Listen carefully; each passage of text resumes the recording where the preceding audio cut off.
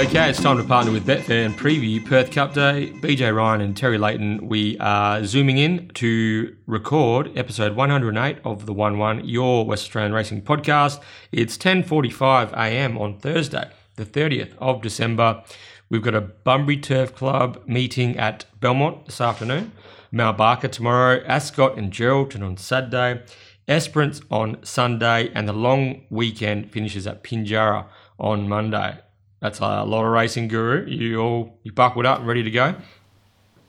I tell you what, you said earlier that you enjoyed the week off racing and just enjoyed the blah blah blah. This has been the busiest time of the year, I reckon. Where are they pulling all these meetings from? How was there a meeting today at Belmont, a little 7 racer after they just raced there 2 days ago? This is just wild stuff. They just keep wheeling it out. So yeah, anyway, it's some long nights in the dungeon, BJ. Is there any meeting that you're going to have to forego? Probably Esperance Sunday. Yeah, Esperance Sunday. Yeah, I finished Ascot at about 9:30. I did Mount Barker till about midnight. I'll do Geraldton once we finish today, or tonight even, and then I will do Pinjarra on the 31st. And I'm away for a couple of days, so Esperance will get the short shrift. Doesn't mean I won't find something, but it'll get the short shrift. BJ. Yeah, well, if you're a fan of the John Hunt and you love your WA racing, there's a fair bit to sink your teeth into over the next few days, that's for sure. So hopefully there's a winner or 2 or 3 or more among those meetings moving forward. Yeah, there's a lot going on from a WA racing point of view. Over to you, Terry. And remember to stay tuned throughout the show for info on how you can enter the Market City Meets Get Out Stakes competition. And as BJ alluded to earlier, we have a clash. Another hoop/trainer is taking on Lockie Taylor in the mastermind. Mitchell Pateman, the very confident Mitchell Pateman. Although we probably had the 2 most confident jockeys on in Chrissy Parnham and now Mitchell Pateman. To take on Lockie Taylor, and geez, I'll be cheering for Mitchell to just to knock Lockie down a peg, Beach. What happened to Scotty Embry? I just did. Well, you said Mitch is keen, and I said, well, just get him in. We've got someone that's putting his hand up. He's showing a bit of enthusiasm. We've got Scotty in our back pocket, ready to go still. And next week, if Lockie does win this week, he'll be going for number 5. Yes, I've lined someone up. We'll keep it quiet, but I've lined someone up as our final stop to get him to the magic number of 5, and it'll be very fitting because it'll be the day before the Christmas party. So someone's just going to be waiting for Lockie at the bottom of the travelator. Exactly right. We've got Vulcan ready to go. Yep, 100%. And they're not. They will not let Lockie Taylor pass without a fight. Very good. Alrighty, looking forward to that. So, we might as well get rolling on this Perth Cup Day card. Now, Ascot, Saturday the 1st of January, New Year's Day. The rail is out in the 6 metre position. Man, it's been pretty hot over the last week in Perth, but 33 degrees is the current forecast maximum for Saturday. What is it? Sorry, 33. 33. Sorry. Yep. Got you. 33. That was what it was yesterday. It may have changed in the meantime, but that is a bit of a relief considering the high 30s and even the low 40s that we've experienced over the last week. But 33 for New Year's Day, rails out in the 6, and I guess we're predicting a fair Ascot track, Guru. Yeah, I think we can. It's 11:16 a.m. kickoff, and at 11:16 there'll actually be a southerly, southeasterly sort of in play. So early doors, I'm pretty happy looking for those on Speed Beach, but a nice southwesterly kicks up by about 2 o'clock in the afternoon for the last 5 or 6. So having a bet in the first couple, I wouldn't be afraid to focus on those closer to the speed. Very good. Well, we might as well get straight into it. Race 1 is the Tab Touch West Speed Platinum Handicap over the 1100 metres. Pay 1-2, only the 7 to face the starter at this stage. And Lace Vinsky was very well supported to win a similar race to this 3 weeks ago. Was a bit stiff. Peter Nucky got put in a pocket by Paddy Cabrio and Queen of Soul. Got out late, hit the line pretty hard. You would imagine that would have been that Queen of Soul and Leysvinsky probably go stride for stride if he doesn't get held up. Queen of Soul. To say to you, what do you reckon does happen if it doesn't get held up? It's interesting. Yeah. I think Queen of Soul might have still shaded him a touch late, but would have been close. But Queen of Soul, as we know, went on to win the Mayor's Westmead Platinum race, $125,000 race a week later. So the form was good, and Leysvinsky looks well placed, and he looks, for mine anyway, looks the horse to beat. But I imagine that people will be trying to make some strong cases for some of the opposition. Which way are you currently leaning in this 7-horse field to kick off Perth Cup Day, Terry? Oh, I couldn't really find anything beside Leysvinsky, to be honest with you. As you said, Queen of Soul's made that form look a little bit better by coming out and winning at her next start as well. But it's more the fact that I just can't come at any of these other runners, BJ. I'm second favourite Scandolo, who I think's been a little bit stiff at its last couple. But yeah. Scandolo is relatively limited. Chris should probably have it in the 1-1 stalking Leysvinsky. You'd think Express Time kicks up and leads, but Express Time A is probably a slight query past 1,000 and is also a far better horse on a track with a bit of the sting out of it. So look, Express Time can lead and beat me. That's okay. Wine Night was a super trial, but happy to take on a horse first up for nearly a year with the big weight taking a sit just behind him. I feel the momentum of a Leysvinsky from the breeze will be better suited, and I can't have hit Wiggle Dark City in a million years, and then Requisition's probably just a little bit further back, and it's just battling away, isn't it? So Leysvinsky, the money for me will come again. The 350 or whatever's around at the moment's a pretty good price, and I'm pretty happy to have a reasonable crack Leysvinsky. Yeah, I was 280 Leysvinsky. We probably should mention that. I think I wrote about this in my preview in the leg up, but for those of you that are not aware, Leysvinsky is an acceptor at Mount Barker on Friday, which is tomorrow. So at the moment, I'm pretty sure from Steve Wolf Racing point of view that Leysvinsky will be racing at Ascot on Saturday. Things could change, but yeah, he's an acceptor at Mount Barker tomorrow and Ascot on Saturday.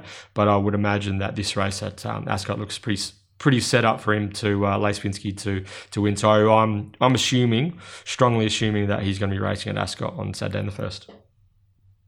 Yeah, unless there's any logistical issues in regards to getting him there, you'd suspect that you don't get opportunities like this. Where, as I said, if you've got a horse like Scandolo as your second favourite, or I do in my book, then me too. It's a fairly suitable assignment. It might be the first of a couple of Stevie Wolf winners on the card, Beach. Yeah, the Wolf man, he's going all right, isn't he? Hear me sing. That was a good result for a few people during the week. So, so that was nice, and he's starting to hit his straps, which is great because it was tough going there for a while, especially with some of his good horses over the Spring Carnival when Steve.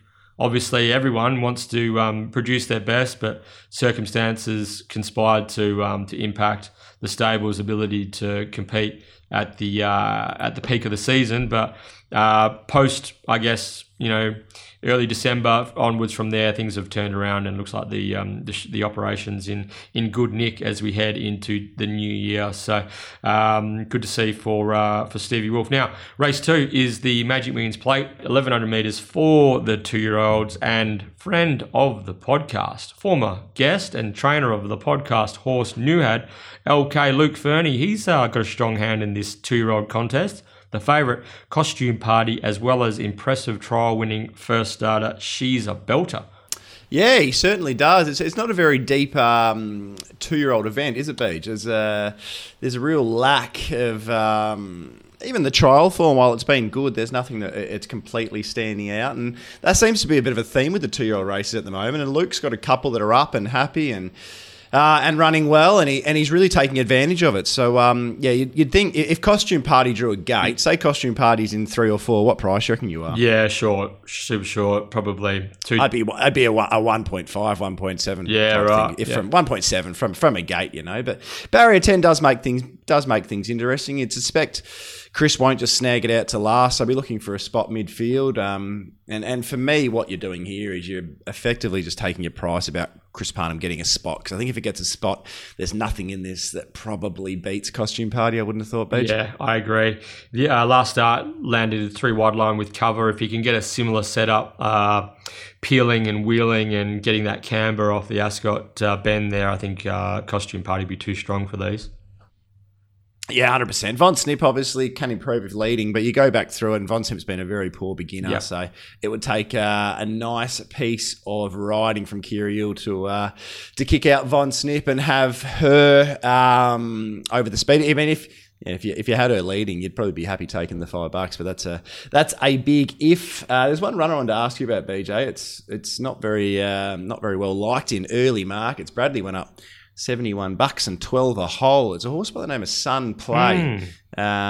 Silk Saddlecloth number 1. Now, Sun Play actually led in a trial for Mitchie Payton on the 13th of December, backed up on the 18th. From the widest gate, Clint just snagged it right out the back. Found a few little traffic issues, but really hit the line nicely. It actually reminded me of the, probably not as good, but it reminded me of the Search and Rocks run before we found that its next started, about 20 to 1.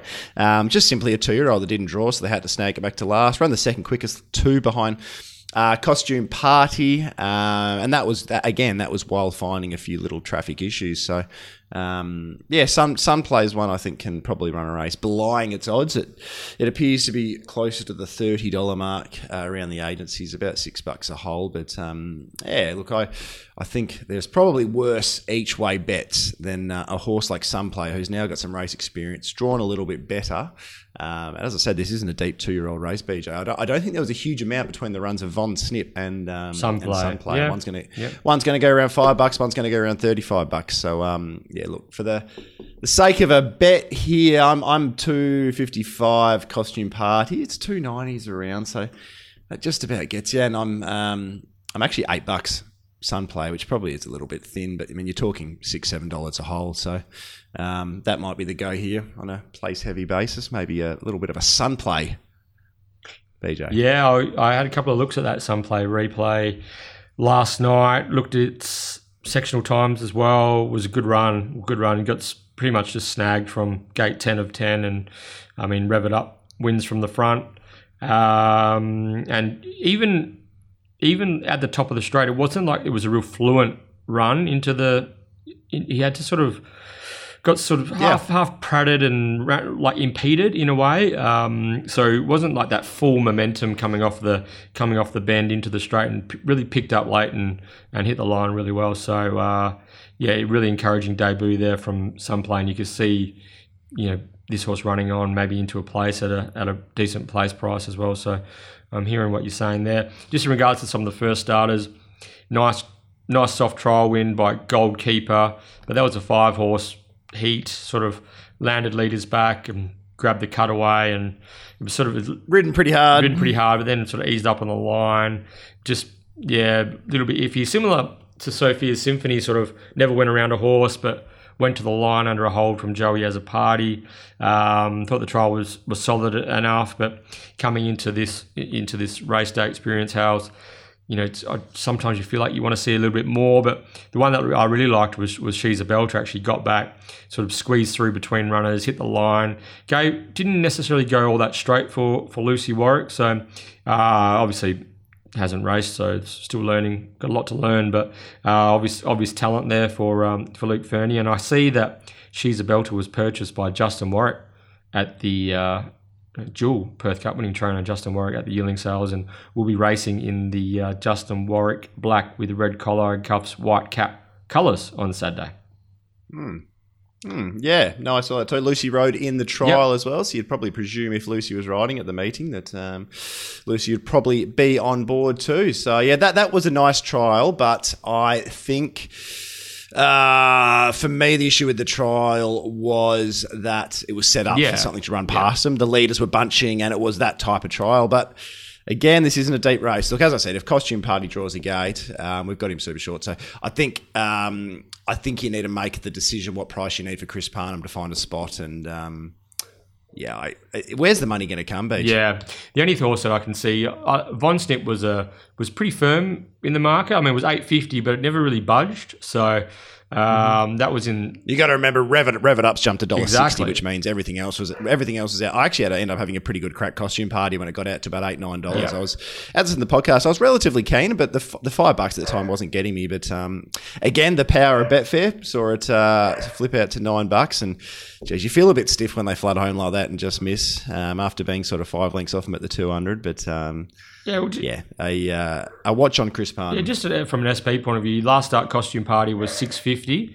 Von Snip was $8.50. So Von Snip was having its first start in a race, and costume party already had the exposed form there. So there might be something to take out of that. But just the way that Von Snip began and is a little bit of an iffy stepper. So yeah, that from 2, Kira could end up 3 back the fence and sort of in traffic and a bit jammed up. So, but yeah, costume party for me, I was sort of thinking more with a 3 in front of it, flat 3 perhaps for costume party. That would probably do me. Yep. Yeah, it's just got to make that decision on price, don't you? Yeah. Anyway, race number 3, a horse I know that you have a lot of time for. 2 horses, I should say, that I know you have a lot of time for. I think you had a good result on both of these runners here, Beach. So I'm interested to hear which way you're going here. It's over the 1,000 metres for the 3-year-olds. This is a cracking little race. When you sort of, what I like to do is just go down to sort of your 6th, 7th horse, and you see a horse like Pixie Chicks going around at about 20-1. Pixie Chicks was super 2 starts ago, was really unlucky last start in a $125,000 race, and it's going to go around at nearly 20-1. That tells you a story that you've got a really nice race here. But the market is heavily favouring Beads, and to a lesser extent, He's a Sizzler. I think that is bang on, and those 2 should be clearly at the top of the market. Which way are you leaning, Beach? I'm going for Beads. Beads on top. 2 starts ago took an unbelievable performance from the front bar to knock off Beads over the Ascot 1,000. And then he took on the older horses in a 1,000-metre graduation last start. Was well placed by Steve Wolf on that occasion. Drew low, well ridden by Sean McGrady from the box seat. Got out into clear air on straightening, and when he let down, this horse went whoosh. Fastest 200 of the day for Beads on that occasion. Really lowered and lengthened and won like a pretty smart horse. So from 2, Sean McGrady's going to land in a pretty sweet spot again, tracking Bopping Blue and perhaps Ultimate Command once again, which were the 2 horses that it followed last start. Something else might want to come across. I'm not sure what your map looked like, Terry, but if something else comes across, it's going to be 3 wide line forming, maybe O Sophia or Thomas Magnum, perhaps. So that's going to be interesting to see from a map point of view. But I just feel as though the way that Beads can begin, hold a spot, and then sprint off a quick tempo, I think it's going to take a fair horse to be able to come from behind him and beat him just with his closing speed and his strength over the 1,000 metres. From the good drawer as well, he's going to be in position A. Just needs a clear crack at him, and he's going to rock it home. Can He's a Sizzler come from a length and a half, 2 lengths off him on straightening and get past him? I think he can pull some ground off him perhaps, but I don't know whether he's going to be able to get over the top of him. What's your read, Terry? Very similar to yours, Beej. I think this race will be one run and one on the fence. Bopping Blue leads, Beads on its back. He's a Sizzler, maybe 3 the fence just about. I think that's probably the winning spot. The one chance He's a Sizzler can get is just to stalk Beads and go from there. But I think everything else wider is almost semi-irrelevant because you know Bopping Blue is going to take you a fair way into the race. You'd think that the Breeze Horse Ultimate Command... Bopping Blue can probably shake it off, so they should be able to push out. And there should be clear galloping room for Beads, and then for He's a Sizzler after that. But I'm with you. The 1,100 down to 1,000 for He's a Sizzler I've seen as a bit of a negative as well when you're trying to chase a pretty sharp one. It was actually you that pointed out Beads' last 200 being the quickest of the day, which is it's highly impressive for a young horse and the way that race was run. So, look, I think all things being equal, Sean McGrady finding the back of Bopping Blue, finding clear air. Beads will be hard to get past. A little bit, the price is probably just... I was hoping He's a Sizzler went up favourite just about here, and we might have been able to have a bet, but I think the market makers and the market creators have got this one pretty much bang on, BJ. They're at the time of... There's money coming for Beads, actually, as we speak. It's around about 260 Beads and 420. He's a Sizzler. They went up as high as $5. Some agencies, He's a Sizzler. But look, I think that market's about right at this point in time. So might hold fire for now and hope for a little bit of a a little bit of a drift on the fare. I think I'd need a 3 to have a bet. Okay.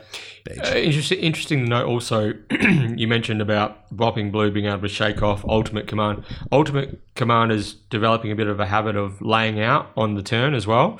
So, which was noticeable last start. Sean McGrady decided to get out and around Ultimate Command, but as it turned out, if he had stayed where he was, he could have easily have got up in between Bopping Blue and Ultimate Command, or even along the fence. So I don't expect there to be any issues for Beads being able to get out of the box seat.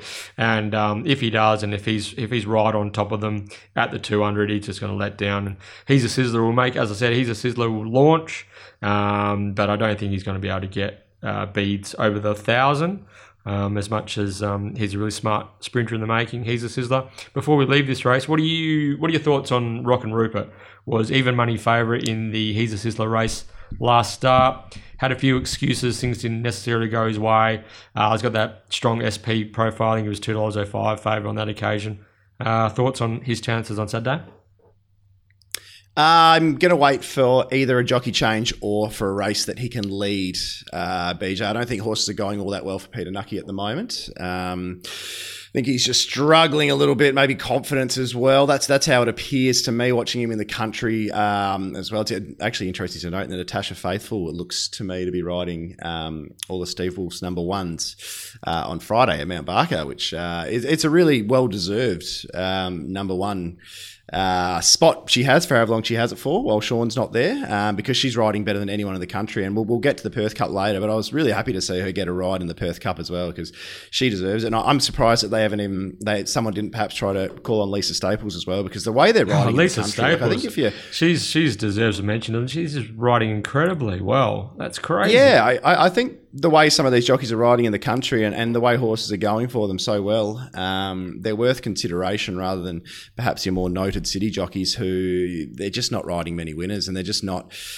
have the fluency or the confidence up that some of these country riders have. So, look, Rock and Rupert I'm a big fan of, but I've got Rock and Rupert mapped exactly the same as last start, which is the 1-1, which on the surface looks great. But, I don't know, Rock and Rupert, it didn't accelerate like you'd hope when peeling into clear air last start, but he also didn't really get balanced on him properly. If you watch him again over the final 50, Rock and Rupert's come to the line really, really well. Yeah. So, look, it'd be no surprise to see Rock and Rupert win it. But it was a funny old race from a speed point of view as well. I think they went very, very slow early and middle, and it just became like a bit of a sprint home. So, but they're coming out of a slow race, and Beads is coming out of a fast race. So, I think all the money is going to be for Beads on Saturday. Yeah, you'd think so. I mean, I'm probably a little bit hopeful in the fact that I want to get $3 plus here, Beach, but it's probably an ambitious ask. But look, there is some money horses here. There will be some interest in Rock and Rupert. There will definitely be some interest in He's a Sizzler. And there's, as I said, a few others at a price that will chunk up a bit of the market. All it has to take is a little bit of a push for one of those, and next thing you know, the exchange wobbles out to some low threes for Beads, and we get excited. We hop in. Yeah. Sounds good to me. All right, so we're holding fire with Beads at the moment and waiting for hopefully a slightly better price. We'll see how that shakes out on the Betfair exchange, betfair.com.au. Race 4 is the Ascend Sales Trophies Handicap. You got a few Ascend Sales Trophies in the cabinet there, Guru? Oh, from my leg spin bowling days, yeah, we got plenty of those. Yeah, had to hire a storage container to fit them all in. All right, who has the Caracatta plate? The Pierces have the Caracatta plate. We actually bought a replica one, which I never actually picked up off, which I'm quite glad, because I don't think I ever would have put it out anywhere, to be honest with you. But I presume the Pierces have got it. We need to track down Terry's replica Caracatta plate. You need it on display, mate. You need it on display. Oh, we made one the next morning. We'd had a few frothies in all fairness, and went out for a little bit of a brunch. And we just pulled out one of the dinner plates, and somebody got a permanent marker and wrote Caracatta plate 2019 and lobbed it on, and we took it out on the sauce of this that afternoon. So, yeah, the things you do when you're young and silly, Beach. Very good. All right, so this is a 1,000 metre rating, 66 plus dash. We have the pretty fast, pretty classy front-running type in Acromantula, lightly raced. He's another who succumbed to the front bar, but that was an excellent performance nonetheless when he was resuming last month. And then we've got an interesting runner in the Ganjimi brothers recruit, Go Forward, who's been quite the find. He looks like a real quality sprinter in the making. Former Yulong horse. I think he had a different name when he raced over east, but Go Forward is impressive. Got a lot of closing speed. That's probably why I couldn't win. Yeah. I think the name change has been, he's lost the anchor. So that's for sure. So Acromantula versus Go Forward. I see the market is favouring the leader, Acromantula, narrowly. That's when I looked earlier. I don't know if that's still the case, but no, it's not the case. Not the case. No, the market has swung. I think looking across the board, 240 to 270 in the favour of Go Forward is even sort of 235 to 280 actually in favour of Go Forward. So I think the money was always going to come Go Forward again. It's been coming start after start after start. I don't think the Jan Jemmies have been too perturbed about saying they think this bloke's got a fair bit of talent. And last start's win, I guess we'll get a line through Divine Pair this afternoon. That's Thursday at Belmont in regards to how strong that form line is. But it was fairly arrogant getting held up for the half the straight and then pulling out and demolishing what wasn't a horrible little C5 field midweek, BJ. And even if you go to a run further back, you've got Eeyore Ways, who's knocked off Go Forward after Go Forward sat deep the trip. And Eeyore Ways, probably a good thing beaten behind Island Charm at its next start. So all the form adds up in that sense. I guess just the query always has to be, you're chasing a leader over 1,000 metres, and this is a leader that it took the front bar till the very last stride to grab, don't forget. So, I'd be wary about hopping in to Go Forward at the current $2.30, $2.40 type thing. But I do agree with you. It very much looks a two-horse race. If Go Forward gets the right card up into it, I think it'll probably get Acromantula. But, geez, over 1,000 metres, not a lot needs to go wrong for a strong leader to kick and just be uncatchable. So, I'd need to see a bigger price Go Forward. Or in saying that, if Go Forward's belted into $1.90 and Acromantula jumps $4.60, that's probably where my money ends up. So I'm happy to play Betfair. Acromantula was a 270 favourite the day it got rolled by the front bar. Led, kicked, looked home and was. Yeah, I think it was beating a pimple. Really, it was heartbreaking. BJ, heartbreaking's the word we're going to use. Heartbreaking. So, you're right. Like, Acromantula is going to be doing its own thing, following the rail and kicking. The key to Go Forward is cover, clearly, from he's just a different horse, a bit like a Peters horse who when exposed to the breeze, just isn't the same. And then when given a smother and a suitable setup, he can let loose with some crazy sectionals, this horse. So, who's going to be the horse that he's going to follow that maybe can take him somewhere, or will he have to do all the heavy lifting himself on the bend chasing? So I think in an ideal world, Brad Punham would like to get a toe into the race and then sort of angle outwards and roll into the Ascot Straight and try to use that momentum to run down Acromantula. Interesting to see what horse he's going to follow. Well, it's probably Sunny Silk or Weapon Sun. I mean, the name that Go Forward supporters and our mate Chrissy Nelson, one of the part owners, Mr. Juicebox himself, one of the horses they would not like seeing drawn directly underneath it is Klondike Kenny. Klondike on its day can actually jump out the gates okay, and if Klondike's the horse you're on the back of and Klondike's trying to get an Ola from the 500, it simply could mean Acromantula's so far ahead that it needs to run a 32 last six or a 10-second last two, and it's not going to be doable. So the maths are against him. Yeah, certainly are. I'd love to know why Acromantula's had the 49 days off, though. There was a really suitable race for Acromantula on... when was it? I think it was around the 4th of December. Maybe they're keeping him fresh, but to me that more screams just a little setback. But I'm not too sure what the issue is there. But again, it's 1:25 p.m. How strong's that westerly? Is the easterly going to be in over 1,000 metres? Probably not as big a deal, but I'm happy to bet via price here, BJ. I think I'm $2.35 Go Forward, $3.30 Acromantula. I thought I was a bit closer than that, actually. So, and then I've got Weapon Sun as your third favourite at $13, purely on the fact that it's an unknown Weapon Sun for Lindsay Smith. Maybe he's got it to improve a few lengths, and it maps pretty nicely. Yeah, I basically only priced the two horses. I was too 30, go forward 290 Acromantula. Yeah, it's a big chunk of the market. So I've got them taking up 72% of my 100% market, and you've got them even a touch shorter, so probably 75, 80%. Yeah. So we're basically saying they're $1.20 for one of the two to win. So I'm willing to play the market here, BJ. It's if the money keeps coming for go forward, crazy. If that crazy money comes again and it starts 1.9, I mean, probably willing to have something on Acro. Yeah. So Yulong Progress was its name before it came to WA, and is now known as Go Forward. That Melbourne Cup Day win was mightily impressive over the Ascot 1100 metres. Had excuses after that in its two runs. Bit stiff not to win both those. Lactar was good enough to get Lactar out of a bit of a jam midweek the other day. Brad Parnham goes back on board. Good draw, good weight. I think Go Forward has the big engine to gun down Acromantula, but sort of heeding what Terry has to say, and it's another market watch. betfairexchange.com.au. Bet smarter and harder. That's right. Okay, well, let's take a break, and we'll come back for the WA Racing Mundaring Hotel. Sorry. I just did a Terry Leighton. The Mundaring Hotel WA Racing Mastermind. We've got Mitchell Pateman taking on Lockie Taylor. All right, it is now time for the WA Racing Mundaring Hotel WA Racing Mastermind competition. BJ, I nearly got it right the first time. Almost. Thanks, Terry. The Mundaring's been the heart of the hills since 1899, located Jacoby Street, Mundaring. If you get a chance, drop in and see the publican Ian Butchie O'Connor. Say g'day, let him know you listened to the 1-1. It's a bit of a shame. His huge New Year's party has been I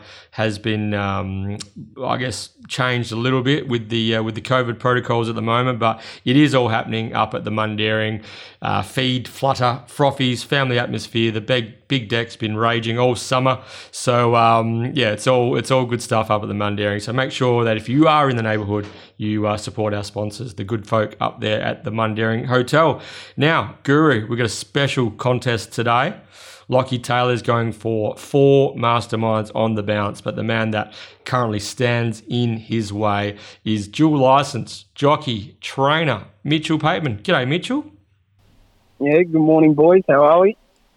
Very good, mate. It's great to have you on the show. How's the confidence levels going into your clash with Lockie? No, more nervous than confident. I've done more homework on this than I do on any races, so the pressure's building.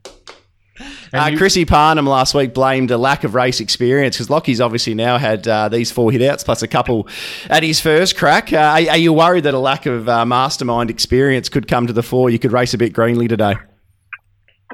Yeah, well, I reckon I'm in a bit of bother if Chris can't knock him off because no one knows more than him. So I just said to him, I'm going to have to do what he can't. So the pressure's on. How before we get into the quiz, mate, how's the training treating you? A lot of place getters without any winners, but hopefully we can change that today. So I've got a good chance today, so fingers crossed we can get a winner. Good luck with Knight's Mystery at Belmont today, Mitchell. So we've got M. Pateman ready to rock and roll, and he's going to take on the current mastermind, Lockie Taylor. Lockie, welcome back to the show. Thanks, BJ. How are you? Very well. Merry Christmas to both you guys, actually. How was your festive season thus far, Lockie? Good. It's been busy. Most of my mates haven't had to work, so I've been trying to live their lifestyle while still working the normal hours, which has been difficult at times, especially on Christmas morning and afternoon, but other than that, it's been good fun. Well, the horses aren't going to feed themselves, Lockie, especially when you got one of the fancies in the Perth Cup, mate. Before we get into this mastermind, just give the listeners a bit of a heads up. How's Black Shadow heading into the big one on New Year's Day? Going super, couldn't be happier with him at the moment. Obviously, his run in the ATA was a little bit flat, but we probably just worked him a touch too hard leading into that, and since then we've backed right off him, and he's a horse that always goes best when you train him on the lighter side. So dropping 5 kilos and just having that little bit of a change in preparation leading into Saturday, I think we'll see the best of him and he shouldn't be far away. Excellent. Good luck. Basically Good luck. declaring him, Lockie. Yeah, moral. That sounded like a declaration. The only thing that was missing from that, Terry, was just wins, I think. So don't even. I'm not even going to go there. They'll actually. I think that all right, the man. Taylor household would hate me. I know we'll get some hate. All right, man. So we've got Mitchell Pateman, Lockie Taylor. Your names are your buzzers, and to be crowned this week's mastermind, you will need to be the first to answer 3 questions correctly. Terry. Okay. Challenger, are you ready? Yeah, I'm ready to go. Oh, thank God I didn't have to do that again. Mastermind, are you ready? All good to go, Terry. Okay. 3, 2, 1. Who am I? Oh, geez, I haven't even got it in front of me. Who am I? I debuted in 2015, winning 12 of my 38 starts and amassing a tick over $1.5 million in prize money. I won a listed race at Caulfield, was placed in a Group 1 in Brisbane and ran 4th in a Group 3 at Randwick, but it was my exploits in Perth that made my career. Out of my 12 wins, 6 different hoops won on me, with 5 of those winning on me in black type races. Those hoops were Brad Rawiller, Glenn Smith, William Pike, Jared Noski, Peter Hall, and CJP was the one who didn't win a black type race on me. Mitchell Pateman. Mitchell! Star Exhibit. Go Mitchell! I can't actually cheer for someone out loud, can I? I got a bit excited then. It's Star Exhibit. Despite having first choice on my mount on me, William Pike opted against riding me in 2 Perth Cups. This proved to be a poor decision when his mounts never landed action, could only watch me sail past. I proved my versatility late in my career by winning the 2019 Lee Steer Stakes with Peter Hall in the saddle. I am Star Exhibit. I am Star Exhibit. Mitchell Pateman, 1. Lockie Taylor on the back foot early. We've got a contest, Guru. Next question. Between 1990 and 2003, the Perth Cup was won 6 times by what current WA trainer? Lockie Taylor. Alan Matthews. Alan Matthews is correct. Boo! 6 times the Cup's king, Alan Matthews. That was quite an incredible run that he had in the 90s and the noughties. So 1-1. All right. Next question. Name the only 2 female jockeys to ride Perth Cup winners. Lockie. Mitchell. Oh, Lucky. Lucy Warwick and Kira Yule. Lucy Warwick and Kira Yule is correct. Lockie, 2. Mitchell, 1. Come on, Mitchell. Come on, Mitchell. All right. How many Perth Cup winners did the recently retired Peter Hall ride? Lockie. Yeah. Lockie Taylor? Is that me? 3. 3 is correct. 3 is correct. No one's ever going to beat him. Jesus Christ, that was clinical. These jocks, honestly, what are they thinking? Yeah. Now he's starting to sledge after now he's starting to sledge. Oh my God. Mitchell, did you know the answer to the Hawley question? I didn't know the Hawley one. I knew the other 2, but Yeah. I wasn't quick enough for them 2. But I didn't know the Hawley one. I couldn't tell you that one. P. Hall won on Black Tom, he won on Delicacy, and he won on Star Exhibit. So 3 Perth Cups to the new Cups King, Peter Hall, now one of the riding masters at Rawa. So, well, congratulations. That's 4 on the trot for Lockie Taylor. Mate, you're just killing it. Life is good. How does it feel, mate? I tell you what, I'll give Mitch some credit. That was the most nervous I've been for any of them. Oh, Just on the basis that if I lost to Mitch, I would not have heard the end of it from Jason Brown. So that is a big sigh of relief. It's good that you beat me. Now I won't hear the end of it from Jason Brown. Very good. Hey, Mitch, thanks for being a great sport, putting your hand up to come on the mastermind, and you might have finished second today, but hopefully Knight's Mystery can finish first at Belmont for you this afternoon. Thanks, mate, and thanks again for supporting the show. Thanks, guys. Thanks for having me. Good man, Mitch. Thanks, and Mitch. Lockie, mate, you'll be back to for try and equal Jay Rooney with a 5-peat. Rooney. Are you ready to defend next Thursday? Yeah, just be nice to me and dish up another jock and it'll be nice. This is going to his head far too much, isn't it? Can we try and get Brownie on? Oh, yeah. That's not bad, actually. That's not bad. That is not bad. We're gonna have to tee something like that up. That'd be good. But if that was the case, you'd make the English cricket team feel good anyway.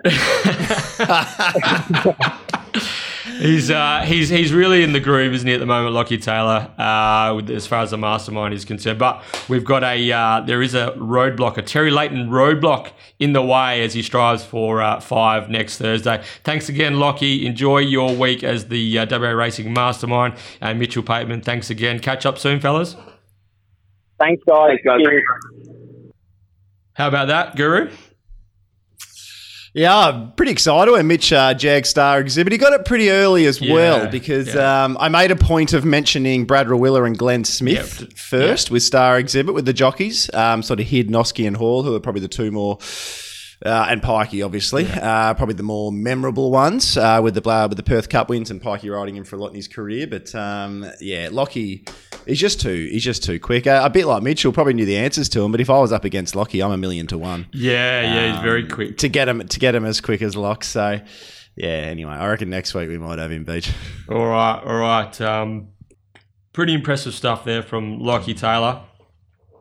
I wonder if a couple of these other questions might have slipped him up and given Mitchell a bit of a rails run. But anyway, he is the mastermind. Once again, that's 4 times in a row, and he'll be aiming for a 5th next Thursday morning. That challenger is yet to be revealed, but will be a good one. So looking forward to that. And Jason Brown.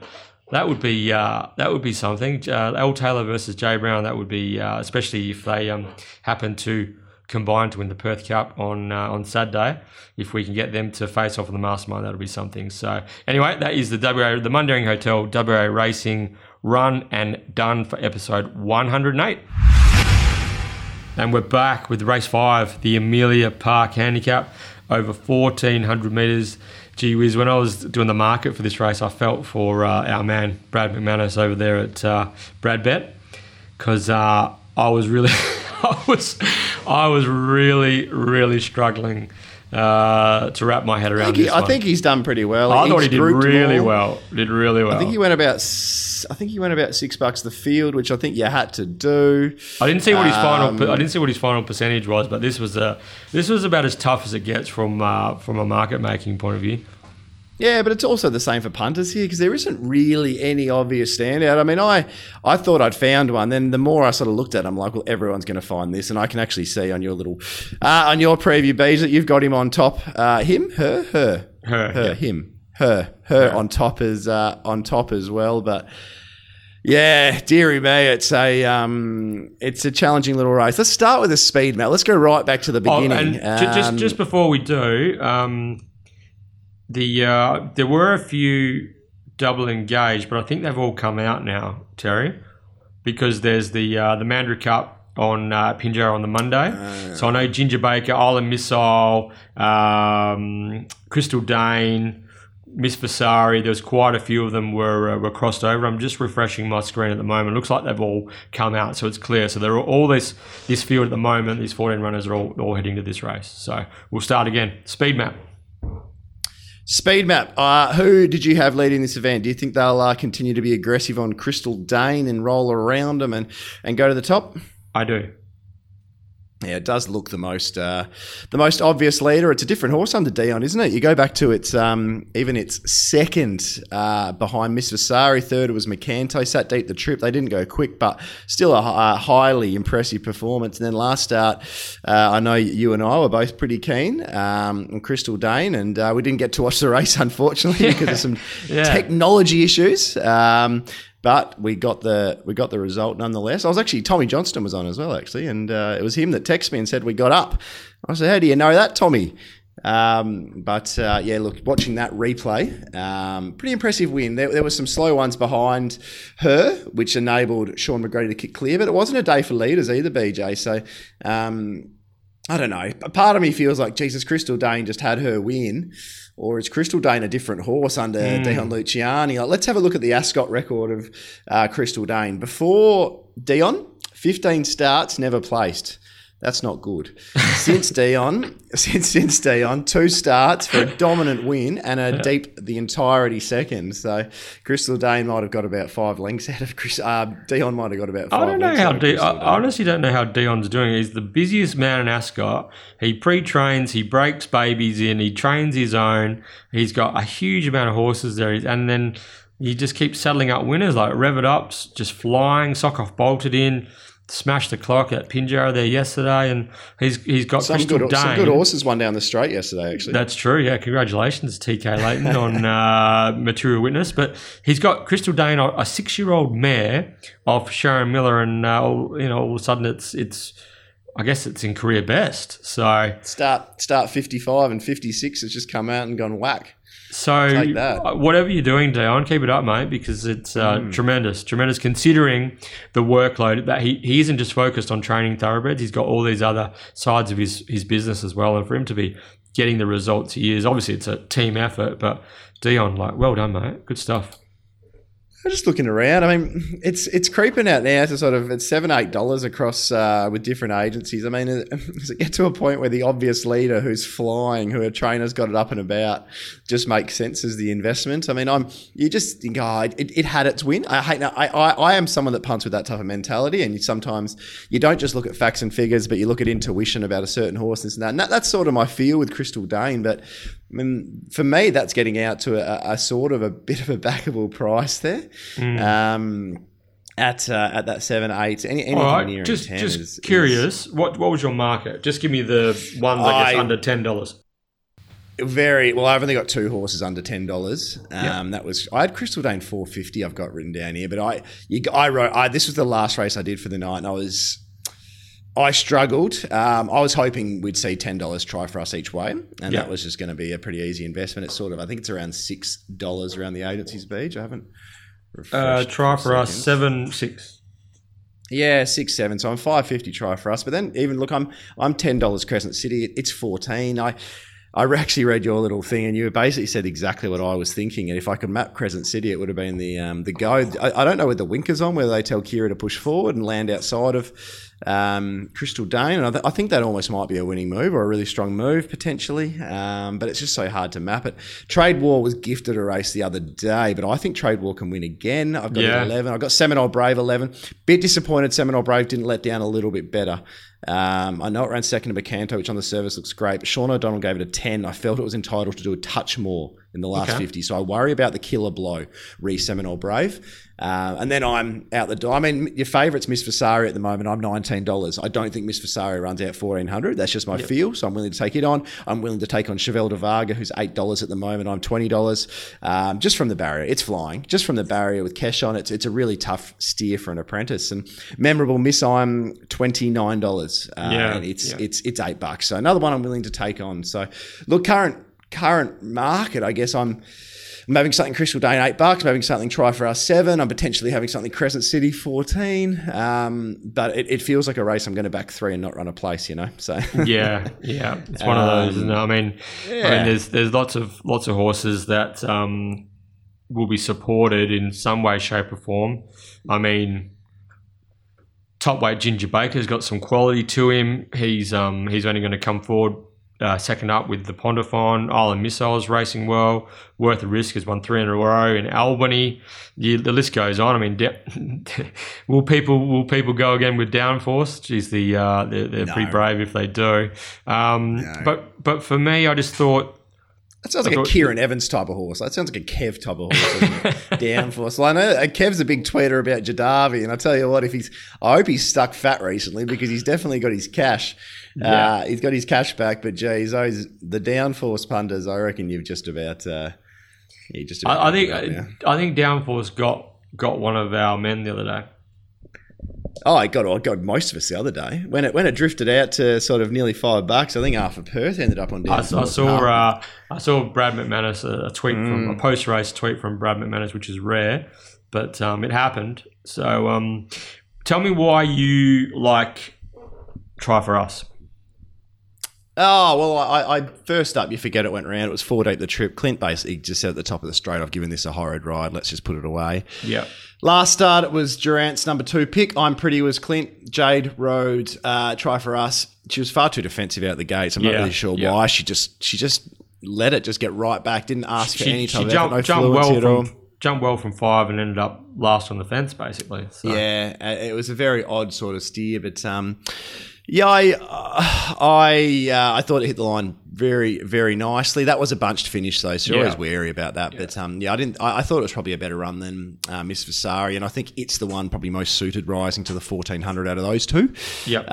Ben Kennedy on from barrier 1. I think with a bit more aggression, they can just about try and hold the back of Crystal Dane. Though I do worry that they might end up through the fence, and it's hard from through the fence. I worry about Try For Us as Killer Blow, but I worry about all of these horses Killer Blow, to be honest with you. Yeah. So I'm definitely not rushing in at $6-7. That's not I have to be on type of price, but I think sometimes I just got to look at my market and say, look, I'm probably just going to go again with Crystal Dane if it's $7 or $8. It makes the most sense. You're going to have the horse out in front. You're going to have a horse it's not just put in one good run now, but it's put in 2. So there's a bit of continuity there. Look, I'm pretty fluid here. I'm not sure which way I'll go. Yeah. Okay. So for me, I like in a absolute raffle. I like Try For Us. If Crescent City drew half a gate, I'd be pretty keen on him. He was quite the run last start for 3rd. Just gate 11, sticky sort of setup there. Yeah. And like what you mentioned with Trade War, that was good. That was a good first up win. Look, but Michael Lane's not really. He's quite patient with his horses. He places them really well. He's not one for the rush of blood type programming. And for him to go 9 days Trade War second up into this race suggests that there's a level of confidence there for Trade War, who looks like a horse who will progress through the grades. So, but yeah, in a sort of dark job of going for Try For Us for comeback hoop Benny Kennedy. Yep, dartboard job. That's very well said. Good luck for those taking an early quaddie and snagging this leg. Race 6 is the Furphy Some Scorcher listed race over the 1,000 metres. Always been what's the traditional sprint race on Perth Cup Day. $125,000 on the table. Now, they couldn't get a top weight in this race, Terry, so it's a 83 plus, and it's ended up being quite a good handicap as a result. So even though it's 7 points or 3.5 kilos less than your standard listed race from a ratings point of view, it's actually turned out to be quite good, and anything that wins it isn't going to be too harshly penalised from a ratings point of view. So I think this has fallen quite well. Floyd top weight 59, and then we've got 4 runners on the 54 minimum. And so a nice spread of weights and a good contest. And I guess most people will be tossing up between Miss Kentucky and the front bar. Which way are you leaning? A little bit stiff sort of Luke and David Harrison with Mervyn and Gemma Sun, who find a 90 plus and get in close to the minimum. And it would have been, I felt a little bit for those two with the re-handicapping to the 83 plus. Because, I mean, if it does remain something, if you get a 100 rate to pop into it, then you've got a horse like Miss Kentucky, who's the weighted horse in the race. Now, obviously, you get sort of, you're getting well, you're probably getting another 4 kilos on Miss Kentucky, 3 kilos, Mervyn would be. So it's the big winner. It's definitely the big winner from the re-rating to an 83 plus. But you are right. It's a really good horse race. I was interested to see how short the front bar went up. Brad didn't actually. Brad was a bit longer with the front bar. I think he was sort of. What did our man Brad do? I think he was mid threes or so with the front bar, but Green Tab have gone up sort of $2.10 with the front bar, which was for me that's gross unders. That's not. Yeah, you're right. You're right. Brad bet $3.10 compared to this is opening prices compared to Miss Kentucky $3.30. Yeah.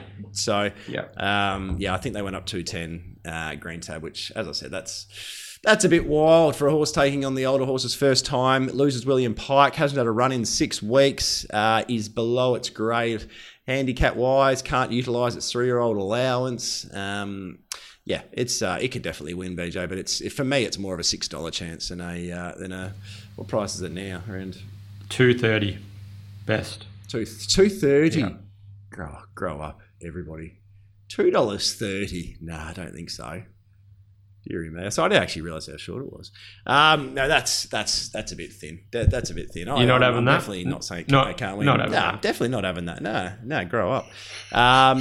So the front bar we got to probably look to take on. Really interesting speed map, I thought, this one, BJ. So Mervyn, tell you what, if this was a 90 plus, I reckon I would have found it hard not to be on Mervyn here. But the weight swings, and you go back to its clashes with Miss Kentucky, and it's unlucky that he has to carry the extra weight here, because Big Merv's, I think, really well suited. And I think Brad Willa is the perfect hoop to keep a front running bloke like Mervyn going and perhaps find that extra length. So Mervyn should lead him up, but it was incredible that there's a real dearth of speed outside of Mervyn. You've got Jemison and Long Beach drawn 9 and 10, and they're the obvious second and third horses here. Like there's a gap. Like Miss Kentucky's probably in 4th just about. The front bar can probably be a bit more aggressive, and I think Clint will come across, and the front bar probably lands somewhere near the 1-1 after I've just given it that slap. It's probably going to end up in one of the better spots here. But I mean, the rest of the runners, Earlways, Jericho, Floyd, Cryptic, All Day Session, they're all going to get right back. So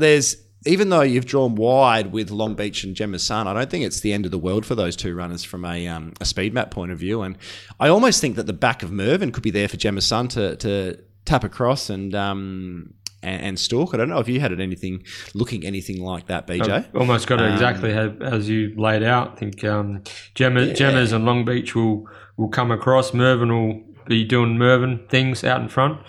And there's big gaps in the map. So they can come across and drop in, or one of them can stay one off. Long Beach sort of doesn't mind doing it toughish in that spot. So I think it was 3 wide, no cover the entire in the Reeves and got beaten a neck or something like that. So or whatever it was, half a length. So he can roll, and you're right.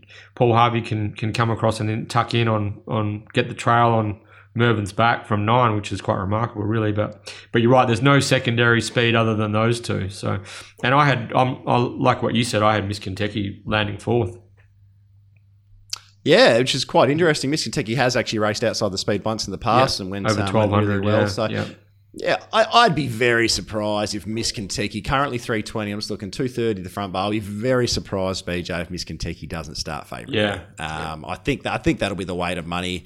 The front bar's a current boom horse and everything, but there's question marks on the front bar. So those questions can't be answered at $2.30 against this type of horse. You're taking last start when it beat Beads and Pixie Chicks, you were taking $2.50 late. Now they're asking you to take a lower price in a race that's obviously far harder. So that's a massive overreaction. It's also been sold, so this is last start, like it's heading east. So interesting, because they're going to run here. They're going to get the 4 points to catch up to the handicap, and then obviously the 4 points if they win it. So they're probably taking 8 points here to win this race. It could, well, and they could have gone around that 300,000 again as well under the set weights and penalties. Yep. But so the front bar's a 79 rater, and this is a 83 plus. So effectively, if the front bar wins, it's going to be 2 Metro ratings. But anyway, I don't think they'll be too concerned about that, especially if they can get some valuable black type next to her name. So, but yeah, I'm with you. I think the money's going to come for Miss Kentucky. I can see her landing two and a half, 3 lengths in front of the front bar, and with 54.5 kilos, she won't on her back. She won't know herself. And if Simon A's got this mare ready to rock and roll, can the front bar spot Miss Kentucky a head start and get past her? She's got some wheels, Miss Kentucky. So. Yeah, well, I think the front bar, again, we've seen the front bar go forward as well, so don't be surprised. Clint will be aware that he's got Gemma Sun and Long Beach directly outside of him. I think they'll try and tag those two across, and the 1-1 should be there. The 1-1 should just about be there for the front bar. If that all eventuates, as it does, as I said, there should be big gaps, I think. So I think there won't be any issues with Clint finding a spot. Yeah. But that on its own will be a really interesting watch early, because there's obviously, you could say, well, the front bar didn't keep up with them, but was that because Pike restrained? If he actually was asked for that bit of more of an effort early, would he have been able to hold a more forward spot? So that on its own will be an intriguing part of the race and something people will debate. But I don't think the biggest danger to Miss Kentucky is the front bar, even if landing in the 1-1. I'm going to take a set against it at that price. If it beats me, it beats me. That's fine. But look, I'm going to look a little bit further afield, and for me, Gemma Sun is one of the better value bets of the day. BJ, I'm willing to forget it went around first up. Christy Bennett got everything wrong on Gemma's Son. Christy Bennett's a pretty low percentage jockey at the moment as well. Horses aren't going for her. They're improving panels after she goes off. As harsh as that may sound, Paul Harvey going on this horse, like how do you quantify that when you've got a really nice map as well? How do you quantify that? How do you quantify that into lengths? Because Paul Harvey's ridden Gemma's Son 7 times for 4 wins. The other 3 losses were all in black type races when it's gone super. The last time Harvey was in the saddle was when it won the Magic Millions by 3.5 lengths in a pretty similar setup. Harvey will come across. And the last time Gemma Sun won, actually, Christy Bennett was on board. It was at Bunbury. We got the bus up there that day together, Bunbury BJ. And it was a very similar setup where there was a roller, maybe a Charlton Eddy from memory, out in front rolling along. Christy tagged, hopped off, and it won really quite comfortably. So they're all going to have to catch Gemma Sun. And can they do that with Paul Harvey over 1,000 metres on a nice suitable map? I don't know if they can. Miss Kentucky and Gemma Sun raced last campaign, and this is probably the best comparison you'll get. Now, Miss Kentucky gets, I think, about 3 kilos on Gemma Sun for that run. But Gemma Sun got lost in a bit of traffic. It was back, I think it was about 3 back the fence. Bo Banovich Edwards was on that day. They both sort of got clear at the same time, and there was nothing between the 2 runs. They basically hit the line together. Gemma Sun. And then they both went around the Beaufort as well. 2 weeks later. They did. And while Gemma Sun finished ahead of Miss Kentucky that day on the heavy 8, I sort of just don't worry about that. It's a different race for my mind. On the bog, I'm not going to worry about that. But I guess that's another pointer in Gemma Sun. Well, a tick in the Gemma Sun box if you wanted to use that. As Cripper says, we just use whatever stat fits our narrative. So I probably should use that here, saying as I'm tipping it. I just think even though I'm losing those few kilos, what I'm gaining from the apprentice to Paul Harvey going on is potentially worth more than that little weight swing. So look at the price, $10 each way. It's Gemma Sun is probably it's a bet for me. It's either I should clarify that, it's either each way Gemma Sun or save Miss Kentucky. That they're the 2 ways I'd look at playing it. If you can get high 2s a place, maybe each way Gemma Sun. If you're talking low 2s, then maybe back Gemma Sun win and get your money back. $3 plus Miss Kentucky. They're the 2 ways I'd look at playing this race, but I'm quite confident, BJ. All right. So at the moment, Gemma Sun $10, bit of $8. Okay, yeah. I was $9.50 Gemma Sun, so 3rd favourite. Yeah, that's interesting, Terry. That you might have convinced me of something there. Yeah, but I don't want to convince you too hard. Yeah, but Miss Kentucky on top for mine. Outstanding Ascot 1,000-metre horse. Trusting Simon A to have this mare ready to rock and roll, and it just looks so set up for her, especially the way that the weights have fallen, and the draw the barrier as well. Yeah, the draw means that she's just gonna be in the spot without having to burn. So if she's on top of her game, I can see Miss Kentucky to gunning them all down late. Do we have any idea why she went out after she got beat first up by Hot Z on the 9th of October? Did you hear anything? Was there a setback or anything that we need to be No, I'm not too sure. I think it's a smart move, though. Attacking the Winterbottom would have been, in saying that, Graceful Girls come through at a sort of similar sort of path, I guess, to Miss Kentucky to some degree. I don't think Miss Kentucky has the capability to do what Graceful Girl did. But yeah, you'd suspect with Simon, he probably would have kept going down that path, wouldn't they? Well, that's what the talk... Especially when it's a WA only Winterbottom, wasn't it? Yeah, that's what the talk was. But anyway, it's shaken out quite well for her because she can go through the Summer Scorch, Scenic Blast, Miss Andretti, Cyril Flower race series, so it's probably fallen quite well for her as long as she holds it together. But yeah, I like Miss Kentucky. I like the price. Ticks a lot of boxes for me, and I think she'll be winning. And I might follow you in there with a little Gemma Sun nibble as well. Yeah, I think just while the front bar's that short, we're getting a bit of rain about a couple of others. So why not? Why not try and get one beaten? What price were you the front bar? I was $350 front bar. Yeah. Okay. Yeah. It'll be interesting to see what price it jumps. There's every chance I'll end up with a egg on the face, but won't be for the first or the last time, BJ. Yeah, very good. Race 7, the Mulm Champagne Handicap. This is a 1,600 metre ratings 66 plus affair. Last start, the PRG was very keen on MTA. Are we going to be going again? I've got it on top. I've got it on top, and I got it shorter than its current price. But we talked about Lactar for a while as the free 2 kilos, 1.5 at the moment. I don't know if Lactar's going quite as well as he was then, and Trevor Andrews is probably a low percentage trainer to some degree as well. So whether I want to be hopping in at $4, as I said, I'm $340. I'm not. You know what I mean? It's above my price, and it's the one I'll tip, but I'm not jumping out of my skin to be on. The map looks really nice. I have Harry Thomas leading the Verdict, probably in the breeze. Ginger Fly can grab the back of Harry, and then you've got MTA should come across and probably get the 1-1 on the back of the Verdict. That was my map. You got Superior Smile and Juicing Carrots in 12 and 14. I don't know if they can impact. I don't know if they can impact too much the map. One of them maybe gets a 3 wide no cover.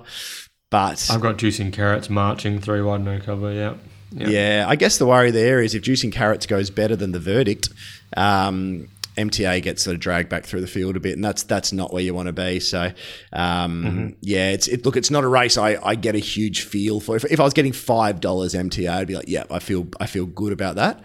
But I don't feel great about the $4. The horse that's 100% ready to win is Bruce Almighty. 2 starts ago, might not flatter all that much, but just travelled so nicely into the race. Didn't really let down, but just travelled so nicely. Then last start, I reckon you won't see a better losing ride than that from Chrissy Parnham. Yeah. He's run second, but the way he's taken off just a little bit early when he saw Holly Watson sort of just half asleep on Ginger Flyer and made sure he held Ginger Flyer in as he went past. That's the reason they've run second and not third there. I thought that was just a very cluey ride. It's just from barrier 11. He's going to be hoping probably for a 3 wide line on the back of either Superior or Juicing Carrots, and I definitely think Bruce Almighty can win. Again, I'm $650 Bruce Almighty, so the $10 each way around is a possibility to consider.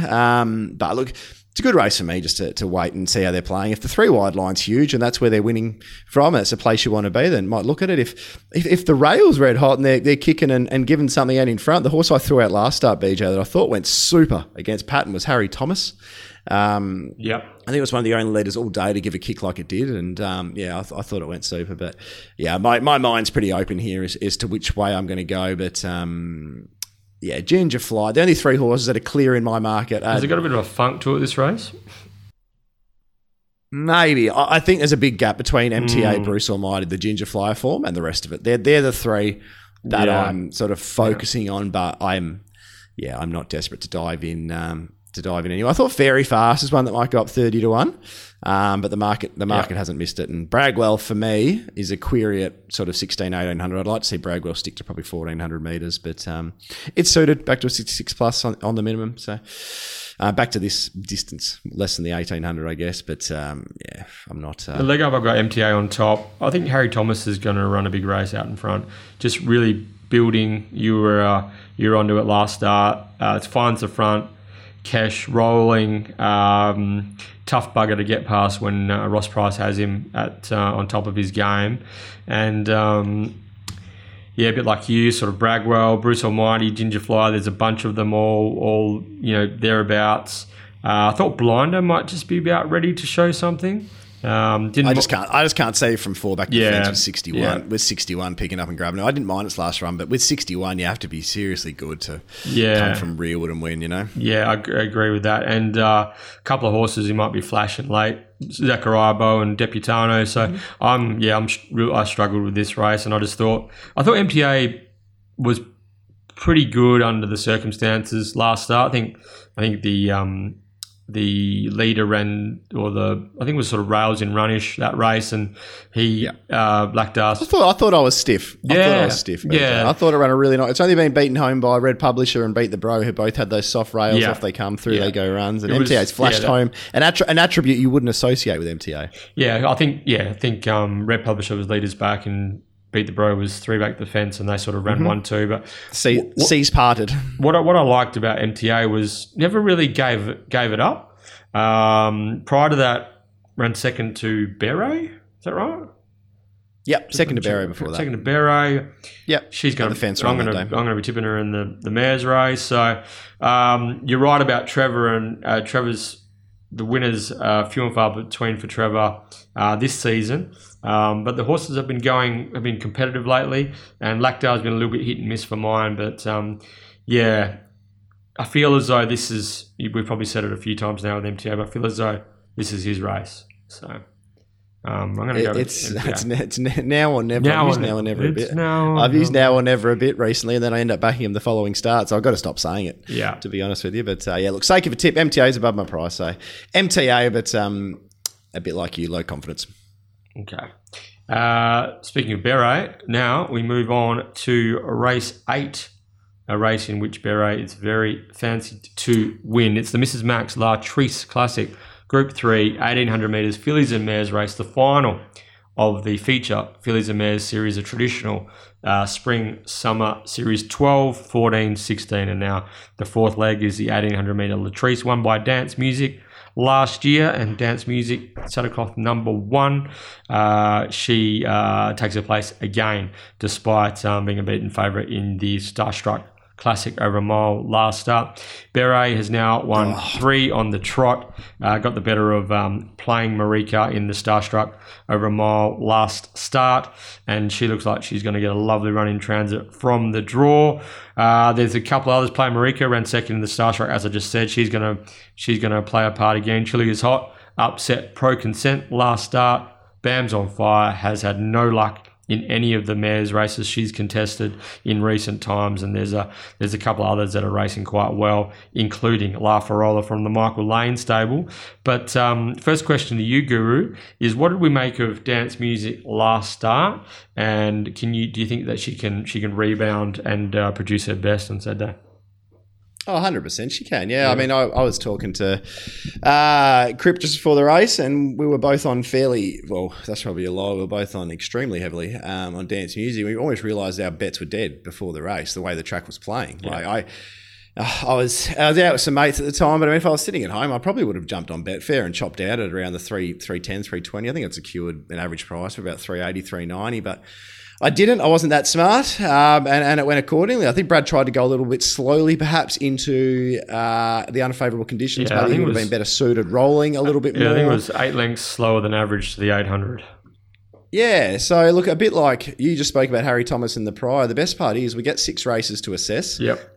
This isn't a price we have to take now. Like last week or a fortnight ago, it was a price you had to take early because it was going to go. And well, if you could get on, and that's sort of the reason we dove down. This isn't a price you need to dive in for. It's coming off a failure. It may only drift, but if it starts playing rail hot again, I've got no issues with going again Dance Music here. It's not the way I'm going to tip or the way I'm betting early, but it's just something worth monitoring. A bit like Harry Thomas in the prior, BJ. I think it's just worth keeping an eye on how it plays, because every horse that raced without cover that day was majorly disadvantaged. So there's always the possibility Dance Music's had enough. Yeah. We don't know that. It's only one bad performance, but that's a risk you take. But Beret's going to be popular again. It was given a 10 out of 10 by CJP, but from barrier 2, it's probably going to get a 10 out of 10 again. Isn't it, BJ? Coming off 4 winners at Penny yesterday for the man, CJP. Yes. He's, Pike rode 3, didn't he? They rode 7 between. 7 between them, yeah. I think Holly Watson was the other, wasn't it? She won on Sock Off, I think. So, yep. The thing about Dance Music was I think she ran the 96th fastest 200 of the day after walking in front. So, I don't know, she looked a bit jaded for mine, and I probably haven't done the review as in-depth as you in terms of who punched the breeze, who led, who didn't have cover and how well they went, but I thought she was entitled to go a little bit better than what she did, but you have to trust. Simon A. is a top trainer, has been for a long time. He wouldn't be taking any risks with this valuable mare, Dance Music, and she's probably got a few credits in the bank with Simon, and I would imagine that he's probably tried to freshen her up as much as he possibly can, leading into the trying to win back-to-back Latrice Classics. And really, her form is incomparable when you line her up against the rest of these. Northerly Stakes, Listia Stakes, Railway Stakes, Kingston Town Classic. And if you can forgive and the conditions are suitable, then instead of taking 270 like she started in the Starstruck, then you're looking at significantly better price on Saturday if you're in that frame of mind. For me, Beret's just going to... We need to remember with Dance Music as well, that's going to be at 4:05. The Southwesterly's probably at its strongest at about this point in time, so that's going to be a major factor against her as well. So, she's going to have to overcome a few issues. It's more just Dance Music for me will purely be about, we go, geez, shit, we're getting a day where those in front and those railing and running are really suited. Yeah. Then I'll consider her. Like, I'm not considering her now at the price, not in a million years. Yeah. But if we get that type of day, I'm not willing to say that I won't back her. That makes sense. So in the leg up, I thought I've gone for Beret on top.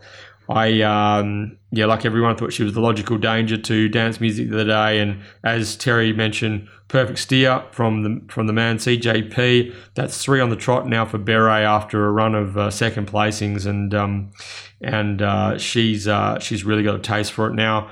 From 2, put to sleep, is going to land, just a pair forward of midfield, or maybe even 3 the fence, 5th, 6th in running. Yeah, something like that. Yep. 3 the fence, back of Salaya. Yeah, back of Salaya. Who gets the back of Dance Music? You Just reckon Chili is Hot can get the back of Beret? Yeah. From 4? Yep. What'd you make of Chili is Hot? Yeah, I like Chili is Hot. I think it's a live chance for sure. That was a good win the other day. I know Pro Consent had excuses. The money knew as well. Yeah, but she put in a couple of eye catchers leading into that, and actually was quite well ridden by Jason Whiting, 3 wide with cover, and kept the favourite pocketed and held on, and she can go into this mares race. She's won a 2,000 metre Belmont Oaks, I think. Did she win a Belmont Oaks, or what did she win? Yep. Chili's Hot, yes. Looks like she's come on as a 4-year-old mare as well, and got some strength. I like the booking of Paul Harvey. Low draw. I'd be surprised if Chili's Hot isn't fighting out the finish. So, I thought Beret, Chili's Hot, they were the 2 for mine. Happy to play around Dance Music, and was just going to ask you, because I know you've always got a good lot or a good read on playing Marika. What did you think of her? No, Troy gave her a 10. She's off 2 weeks here as well, which is incredible for her. It just doesn't work as well. Up to the 1,800, which she's won out in the past, actually. There's probably no issue in that sense so much. But not playing Marique here. Had something on last start at bloody 20-odd to 1. Yeah. Unfortunately, Beret was just too good. But happy just to watch playing Marika go around here. It's I'm the same. I've cleared out with 2 in my market, and that's Beret and Chili is Hot. And Chili is Hot's the value. I mean, Chili is Hot went up $14, $15, $16 yesterday, and I sent a couple of texts around trying to get on. Didn't have much success, unfortunately. Had to settle for $10 or something along those lines. But to me, that's still a really good price. Like, What did you have? $8. I've probably got it a little bit too. I've marked them equal favourites at $4.10. So I think I'm a bit too Chilius hottish there, but I really like Paul Harvey going on for Jason Whiting. I like the fact that the 1800 I really had in Chilius Hot's favour, though you could potentially say Beret could be just as well suited up to the 1800. But look, once Chilius Hot was going to be that price and Beret was going to be that price, you always knew that was a possibility. But I just thought Chilius Hot would always be around about the $6 mark, and it probably wouldn't get me. But yeah, $8-9 Chilius Hot. I mean, that's probably just a nice little each-way play, and you sort of hope that Paul can follow Beret everywhere that Clint goes. And I think it'll be really interesting if Chilius Hot attacks Beret Lakes. I think it can get over the top of it, and the pro consent form will be just as strong as anything else. You look at Playing Marika running second to Dance Music and second to Beret last week, and Playing Marika's coming out of similar ratings races. So there is very little between these fillies and mare series and the ratings races. So yeah, it's an easy bet for me at around $8-9 Chilius Hot. Yeah, I'm with you there. Last horse I want to mention is Bam's on Fire. Huge in the Jungle, missed for fourth in a blanket finish and has been stiff in both the Jungle Dawn and the Starstruck. But another sticky draw. Gate 12 goes back again for Stevie Parnham. First crack at 1,800 metres as well. Crying out to win one, but geez, it's going to be hard from back there.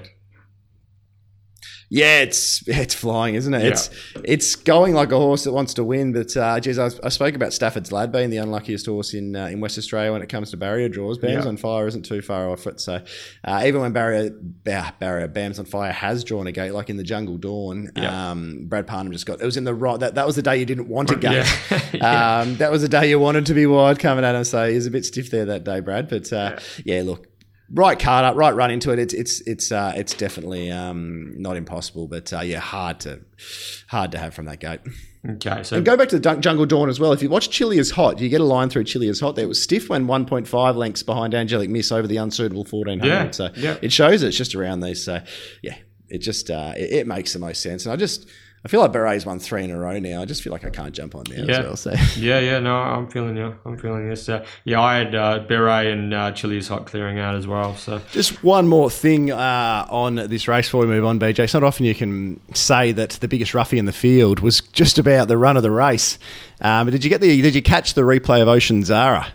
I did. Quite. It's funny if you forget what you know about the horses in the past, forget about ratings, forget about prior form. Just purely look at the last run of the Starstruck. You'd probably have Ocean Zara $10 here, $15 here, rather than 101 and $20 a place. So interesting for those that like to really throw a Hail Mary. I'm 40-1, so I'm not giving Ocean Zara any real chance. But just purely on that last run, went very good. Yeah, it was just a funny race. Sometimes these mares series can throw up some very random results. A lot of it is probably tempo related, but we've had bunch finishes, and just to see Ocean Zara beat home Dance Music at set weights and penalties was a bit it was a bit of an eye opener. So it's interesting stuff. But it's going to be a big price on the Betfair Exchange. Ocean Zara, despite running so well last start. So moving on, it's time that we get stuck into the Perth Cup, Guru. Yeah, I'm looking forward to this Perth Cup, actually. But is this the 2022 Perth Cup or 2021 Perth Cup? 2022 Perth Cup. So it's a Tab Touch Perth Cup. Group 2, 2,400 metres, $400,000. This race, first run, Guru, 1887 was first run. How old were you? Good one. You like that one? I can timestamp my childhood based on this race. I remember being at Ascot when Zamlight won in 1991. I think I was 9 or 10 years old, and I don't think I've missed many since then. And got a real love of this race. Growing up, my dad won 2 of them, 1968 and 1977, and it was just such a tremendous event, historical, meaningful event. And it is a shame that it doesn't hold the same significance it once did, but it still is the Perth Cup. it's a race that people still want to win. And we've got a good handicap to work through on Saturday. Probably some devoid of some real top line staying talent like we have seen in recent years. But the way that the scale has worked, and I guess it's with Trap for Fools, the 59 top weight, we do have the 6 kilo spread, and it's interesting from a handicapping point of view. A lot of these horses a lot of the chances are dropping weight after carrying above 53 kilos in their lead ups, and so I guess opinions are going to be divided, and there's quite a few chances, and I guess we'll just wait and see how the market plays out. But what did you? I know we've had discussions about this race since the final field came out, but what did you end up settling on as far as a Perth Cup point of view? Well, what price? What would have happened if Traffic Fools didn't come to this race? Would Platoon have been top weight? It's a 90 plus type thing, or how would it have worked? Yeah, Platoon would have been top weight. 58 and kilos. It might have been even an 88 plus, even if they wanted 58, so it would have been a 90 plus. 90 plus, how my maths? Which is 90 plus, which is the standard listed race, Yeah, well, okay. Well, thank God for Trap for Fools anyway. In saying that, it would have been probably a better spread of the weights if it was a 90 plus, but it's always nice to have a higher handicap for our Group 2s and our Perth Cups. But as you said, just a great race to divide opinions. You've got two lines of form here, BJ. Mm-hmm. You've got the form coming from the Ted Van Heemps, the Kingston 10 and the Railway Stakes, and namely that's Platoon and Nerf Bosk, maybe Cockney Crew as well. If you're looking at the Ted, it's coming out of the Ted. And then you've got all the form coming out of the ATA and the Townsend, which is your Paddy Shadows, your Pure Devotions, Midnight Blue, Post Setback, Stafford's Lad, obviously, was the winner there. Black Shadow, and et cetera, Maricino, et cetera. So they're your two lines of form. Do you think there's a better line of form, or is it too hard to tell? Yeah, well, I mean, judging by the way that my market has come out and the preview that I produced last night, I think that I'm obviously leaning to the ATA stakes as the prime lead-up form. It was interesting trying to marry it all up, isn't it? Well, when you look at the run of Platoon in the Ted Van Heemps Cox Stakes, you think, gee whiz, that was a good Perth Cup trial, really, wasn't it? He was pulling ground off Regal Power late, but he's just... From 13, he's going to get back, and it's going to be hard for him. He did run in the Perth Cup last year, ran 5th, I believe, maybe. But really, the horse that's dropping in weight that you feel as though has been set for this race coming out of the Cox Stakes is last year's winner, Nerf Boss, 55.5, good draw.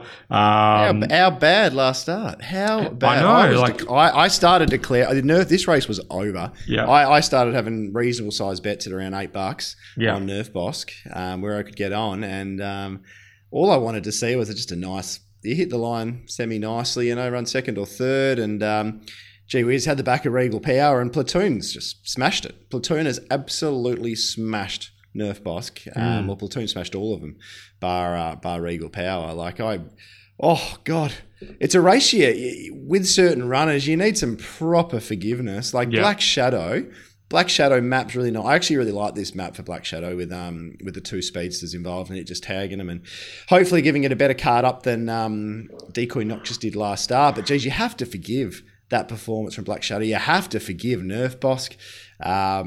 Well, you don't have to. I'm saying you have to back them. You have to forgive off a pretty ordinary run, and it's sort of like, well, what do I forgive? How do I forgive? You look back through their history. Have they just put in shockers sporadically and then bounce back the next real? And exactly right. I can't see too many instances in both their careers where they've put in a total shocker, then bounce back at the very next start. So yeah, Lockie sounded quite bullish though.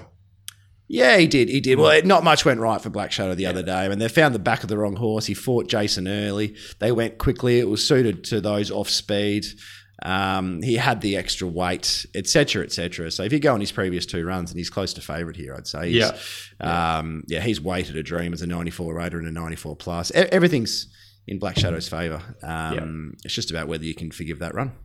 Yeah, almost a better result that he didn't get a re-handicap by winning an ATA, really. So he gets in smack bang on the min. Yeah, would there have been a re-handicap? Well, Stafford's Lad... I guess got the 6 points. Yeah.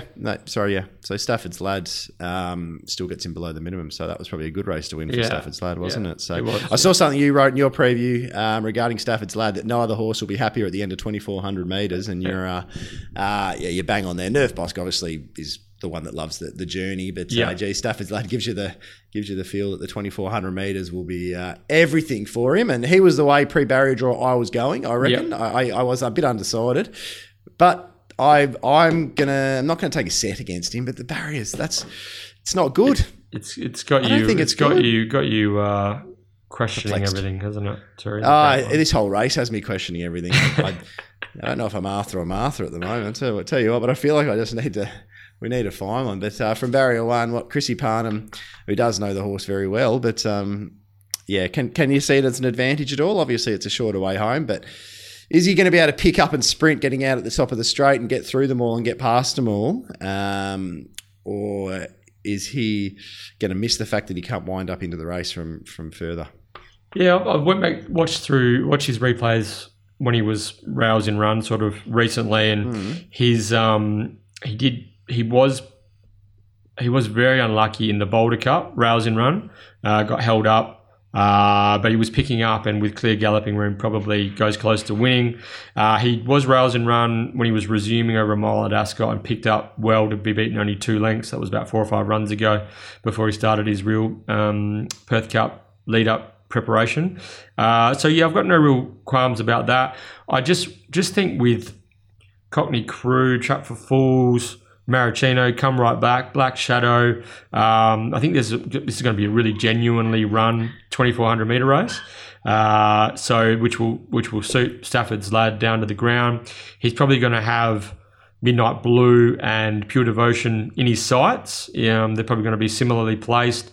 I imagine Stafford's Lad will be following either of those.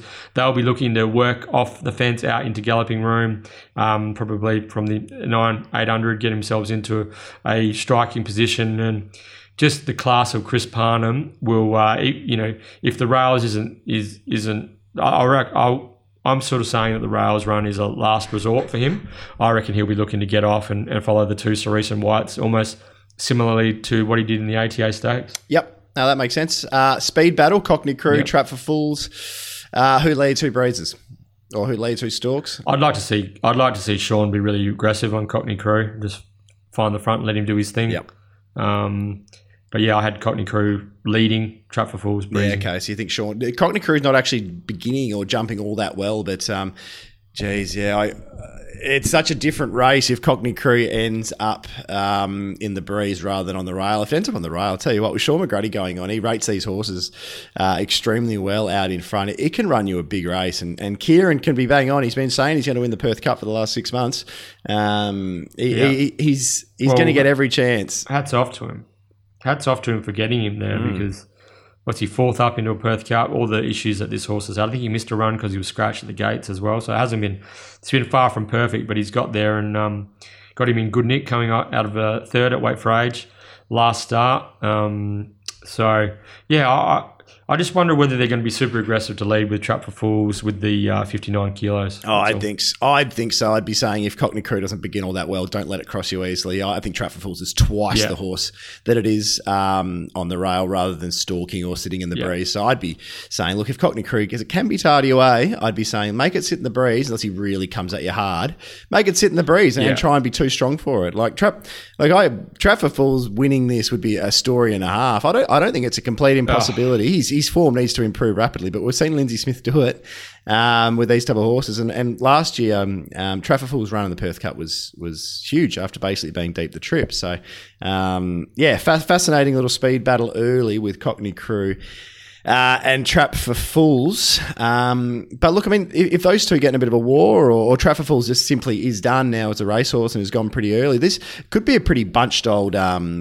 It could be a pretty bunched old field here heading into the straight, which will certainly make things interesting, and it could set it up for a few of those horses that do have to be ridden a little bit quieter at the back. Yeah, I mean, you might not agree, but you sort of have to make a strong case for Midnight Blue. Coming off a setback, the bars have come off. Team Williams drops, what does he drop? 4 for the ATA Stakes. Just got run over late by Stafford's Lad and Pure Devotion. If anyone, I wrote in the preview, if anyone's going to be able to overcome a less than ideal preparation with a horse for a big race, it's Team Williams, and ran third in the race last year, Midnight Blue. So he's a superior horse as a 5-year-old, and he has to be. He's weighted a dream. So it's just whether he can still win a Perth Cup despite missing a run and having those feed issues leading in. But yeah, I thought the ATA form of Stafford's Lad winning, then stepping up to 2,400 metres, and just the way that this race is the tempo is going to be on, which he's just going to love, and the 2,400 metres, which he's going to love. I had Midnight Blue, second pick. He's just for everything I mentioned before, but I had Black Shadow third pick, drops 5 kilos. Prior, the Towton Cup win was dominant. If he can slot in 5th, 6th, just behind the speed, and then it's a genuine tempo, gets sucked into the race. He's going to be in front for a long way, I think, Terry. So I really think it's one of those three. I don't really know what to make of Pure Devotion. What are your thoughts on her? I don't think she runs out the 2,400 metres strongly. That's what I was thinking. Yeah, that's probably my biggest concern. So I think the instructions for Clint should be to cuddle her up, even get her held up for a portion of the straight, and she's probably got the best turn of foot in the race, I think, point to point, 100 metres or so. But I don't know if she runs out a strong 2,400, but he's got the ability with the 53 and the soft gate to try and negate that with a really patient, quiet ride. And it might almost look ugly, or the way he has to ride her and not get her out and not let her roll from the 400 if the opportunity arises. So, I just don't think she runs out a strong 2,200. That Lunar Impact kicking back and beating her now makes a lot more sense in the Oaks with what we've seen since, I think. But definitely not discounting it, but I'm closer to $8-9 for her. And Midnight Blue, I mean, I've marked Midnight Blue your favourite. I'm sort of closer to $6 with Midnight Blue. I just think it does make sense. The little setback's sort of been offset now by the fact the bars are off. He's had the run, the fitness is back up. It's just that, I think we've all talked about Midnight Blue the whole way through like it's this world beater. It was more for me, it was just you were going to have a true stayer with William Pike on it in the feature race on the minimum. That was the big thing. Losing William Pike is a massive deal for me. It's a huge deal for me. I think Midnight Blue's it's an okay horse, but go back and watch last year's Perth Cup. Nerf Boss is twice the run of Midnight Blue in last year's Perth Cup. And don't get me wrong, Nerf Boss failed last start, but that's better form. So I asked you to start, what is the form line? And the market's 100% going to the ATA and the thingy form. But to me, the best form's the Group 2 and the Group 1 form. And the best run of all those horses is Platoon. It was Platoon. So I'm going to simplify it. I'm not going to forgive the others. And I think Platoon's just going to keep on drifting, BJ. Like it's already 7s out to 13s with the draw. I think I wouldn't be surprised if we see $18 Platoon by the time they jump. And for me, that's a bet. I mean, so I'll go through and I had a look at Platoon's sort of efforts over the journey. It's run 2/3 over the 2,100 metres in the TED, a second and a third in the TED. It's run third to Regal Power and Cockney Crew in the Mel Vista over 2,200. It got back to last in the Derby that year and was never in the race. It went super over the 2,400. Last year's Perth Cup, go back and watch the replay and watch Platoon in particular. Jason Brown rode that day. Jason Brown has gone forward to try and find a spot. He's ended up in the breeze. Now, the Perth Cup goes to 2,400 metres. It was at about the 1,200 metre pole that Trapful finally crosses and breezes. So Platoon hasn't had cover for the first half of a 1,200 metre race. It's then sort of been held up on the turn because Trapful is in a bit of trouble, and it's come again to run 5th. Like, it's a real effort to run 5th. Like, it's a proper effort to run 5th. So the barrier draw is obviously not ideal. It could have settled a little bit closer, but I really hope Stevie Parnham just jags it out. And if they do bunch on the bend, and if it turns into a sprint home on the bend, like I'm finding it really hard to separate Midnight Blue, Pure Devotion, Stafford's Lad, Black Shadow. Like, all of those are a big bunch. But if they do bunch on the bend, and that's the better form line, if it just holds its form that it did from last start, it's the one that goes past them just about. So, I'm going to go a little bit oddball, and I'm going to surprise myself to some degree. But I think the value run, I don't need to have much on, is Platoon each way with a really patient ride, and hope we get a bunched field over the 2,400. And Steve's really patient and gets to the outside, and we see a repeat of last up. That's the thought. That's the thought process. Yeah. Well, Neville Parnham will be shooting for a third Perth Cup victory. Stevie Parnham, his first. So if Platoon wins with Stevie on board, it'll mean that all three Parnham brothers have a Perth Cup to their name. Brad and Chris also have been victorious. So yeah, that's going to be the fascinating part, especially with watching Betfair last 10, 15 minutes is what are the experts do with your Platoons and your Nerf Boss, the Wait for Age, the Kingston Town Classic form, all these other horses like. Do Bobs get walloped? That's the thing. Like I've said, yeah. Do Bobs get walloped? I mean, Stafford's Lad was a 68 rater at the start of the preparation. Do you know what I mean? Like, it's incredible. Exactly. And now we're talking about that's the best form line. It's like, gee, Stafford's Lad. But I know it's a different horse now. Danny's done wonders with it. But gee whiz, yeah, it's wild. Like, and as I said, I'm really fluid with who I'm willing to back in this race. Like, say there's wild money in Midnight Blue, there could be wild money Pure Devotion. Like, that's the thing. There'll be something happens here with this market. There'll be something that gets to Black Shadow might touch 20, or Stafford's Lad might touch $13, or Nerf Boss might be forgotten out. Platoon, I don't think will be overly well supported from the gate. So I think it'll be a drifter. Cockney Crew could be a firmer. Yeah. Cockney Crew's one that could be 20s to 8s. That's my feel. Cockney Crew could be a firmer here. Down on the minimum, people have said it's a positive jockey change, proven over the 2400. So it's one I reckon there could be money for. Your old man. Who's your old man tipping? You told me he's declaring one. Yep. Who's Bernie Senior? And he's the man. Well, if we're going to get a Perth Cup winner from someone, it's a man that's won 2 Perth Cups himself, and he's declaring come right back. Now, come right back last campaign carried the same weights as Black Shadow, and there was nothing between them. Come right back's last 2 runs were huge, but can a horse that didn't beat Sentimental Friend last start win a Perth Cup, BJ? Oh, come on, I don't know. Tell him we're Cummins' last run. How good. Seriously, deep the trip, no cover, and kept coming to the line for a horse that doesn't usually, or I don't think stays. Like, it's going to go around at 50 to 1. I don't know, BJ. I don't know. The thing that I liked about the ATA and the touting that some of these handicappers, rather than your Wait for Age types, the handicappers are coming out of, they've just been so fast. Really, really fast races. So they've all got really strong platforms. They're running fast over a staying journey. They're conditioned. Yeah, and like you could knock them. I could knock them if the races were sort of muddlingly run and bunch finishes or whatever. But the other day, I think they ran way faster than average in the ATA and again in the Towton Cup. So these horses are rock hard. They're in top form. They're running really, really fast times. They've got no weight on their back. So that's I'm just pretty happy to be in the handicappers, the old school handicappers camp here with Staffords and Midnight Blue and Black Shadow. Right. Well, it's a fascinating. I look forward to reading everyone else's previews that chucks them up and whatnot, because there'll be a wide range. I think Midnight Blue will be the most popular.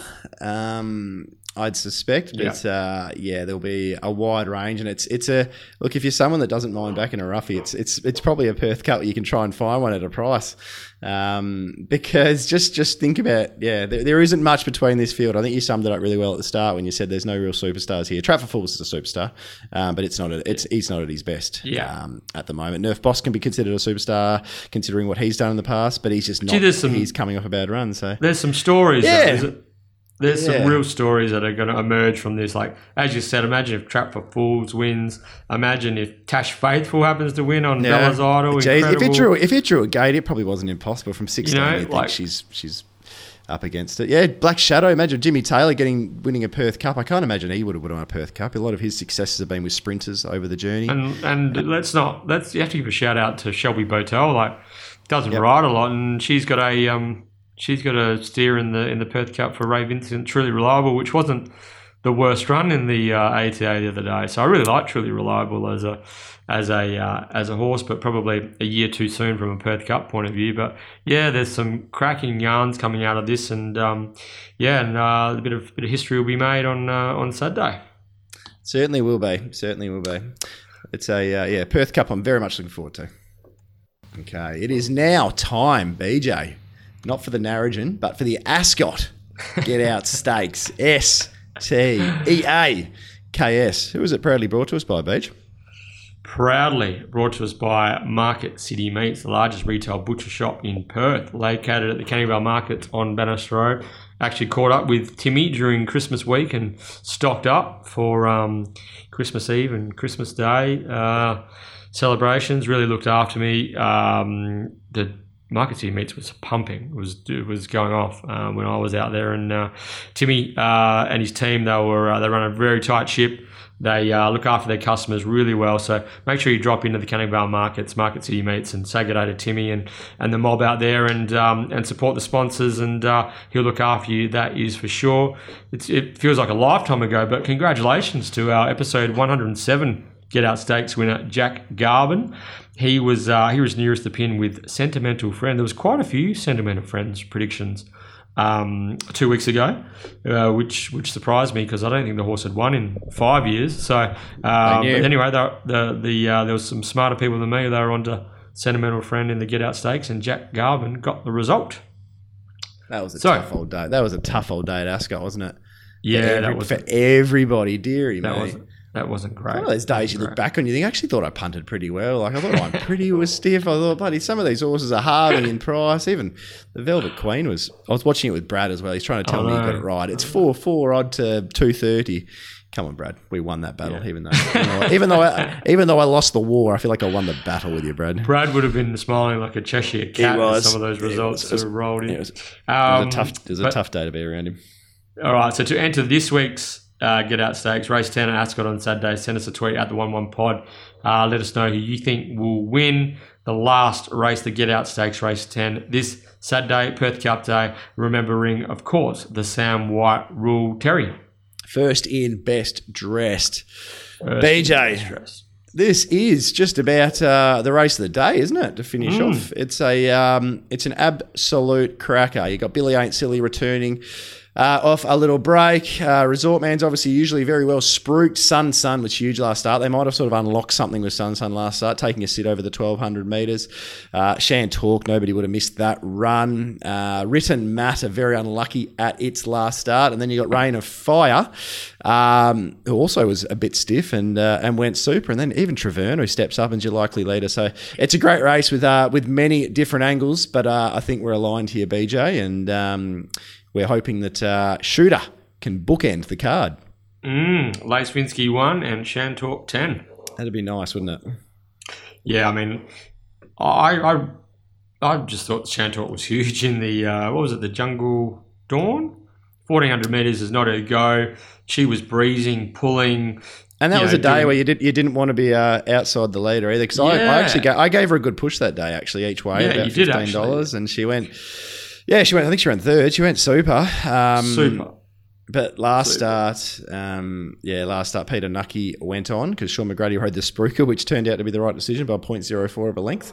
Yeah. They decided to settle last from the awkward gate, and you wouldn't associate Shan Talk with slashing last sectionals.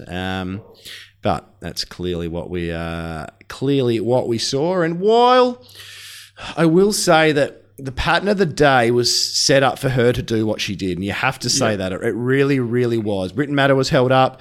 Caracapo led, and it was wild. The Spruiker got through a gap to win him. So she was entitled to run on well. Seeing her do that without Sean McGrady in the saddle, seeing her do that from last, it really bodes well that she's ready to win a horse race now, I think. Yeah, she's ready to win. I just like the fact she was able to peel off of Resort Man's back and beat him home by over a length. So that was what I like. Resort Man's no slouch, and he for her just to sort of cruise past him and attack the Spruiker late, being ridden in a different fashion. Yeah, I think she really appreciated getting down in the weights too, Terry, the other day at 54 kilos, and just ridden that quieter, saved up, and that was a pretty fast race. That was 1:10 for the 1,200. For her to attack the line the way that she did, Russell Stewart's got this mare right back in the zone, ready to win. Sean McGrady has won all 5 races on this mare. He's back on board from 6. Where you got her parked up? I hope they're a slightly more aggressive than last start. There's a stack of speed on here. Travern should lead. Charge will miss the kick last start, probably gets to the breeze. You've got really wide ones in Agent J12, Kelly's Callisto 13. I don't know if they're going to, either of them over the 1,200 metres, have the speed to maybe start a 3-wide line. They might just be a pair back. But look, I don't think it's impossible she lands 1-1. I'd have mapped 1-1, yeah. Yeah, so 1-1 would be the ideal spot, but I hope she doesn't try to follow the blueprint from last start and be real defensive out the gates, because I don't think that'll work in her favour. And I think a horse like Written Matter will still run a quicker last 2 than her. I think she can have field position on the back of a horse like Charge, who should take her into the race a fair way. Yeah, and also if they a little bit hesitant early, then a horse like Sun can take her spot. And if he lands 1-1, then it's almost game over. So the way that he won the other day. Yeah, there's definitely trouble. So that for me, that's the easy play this race. Like I've really cleared them out. Where I've got Shantalk $3.20, Sun $4, Written Matter $6.30 is my only other horse under $15. So look, for those, want to be a bit more defensive. You can, I wouldn't be afraid to save Sun if you're getting around $5-6 type thing, and make Shantalk the result. It's a pretty cheap save at that price. I think they just map the best, don't they, with this speed on, this tempo on, and they get a nice little head start on Written Matter. So definitely Shantalk for me though, BJ. Yeah, it'll have to take a fair effort from Written Matter to, I don't know, where does it get, really?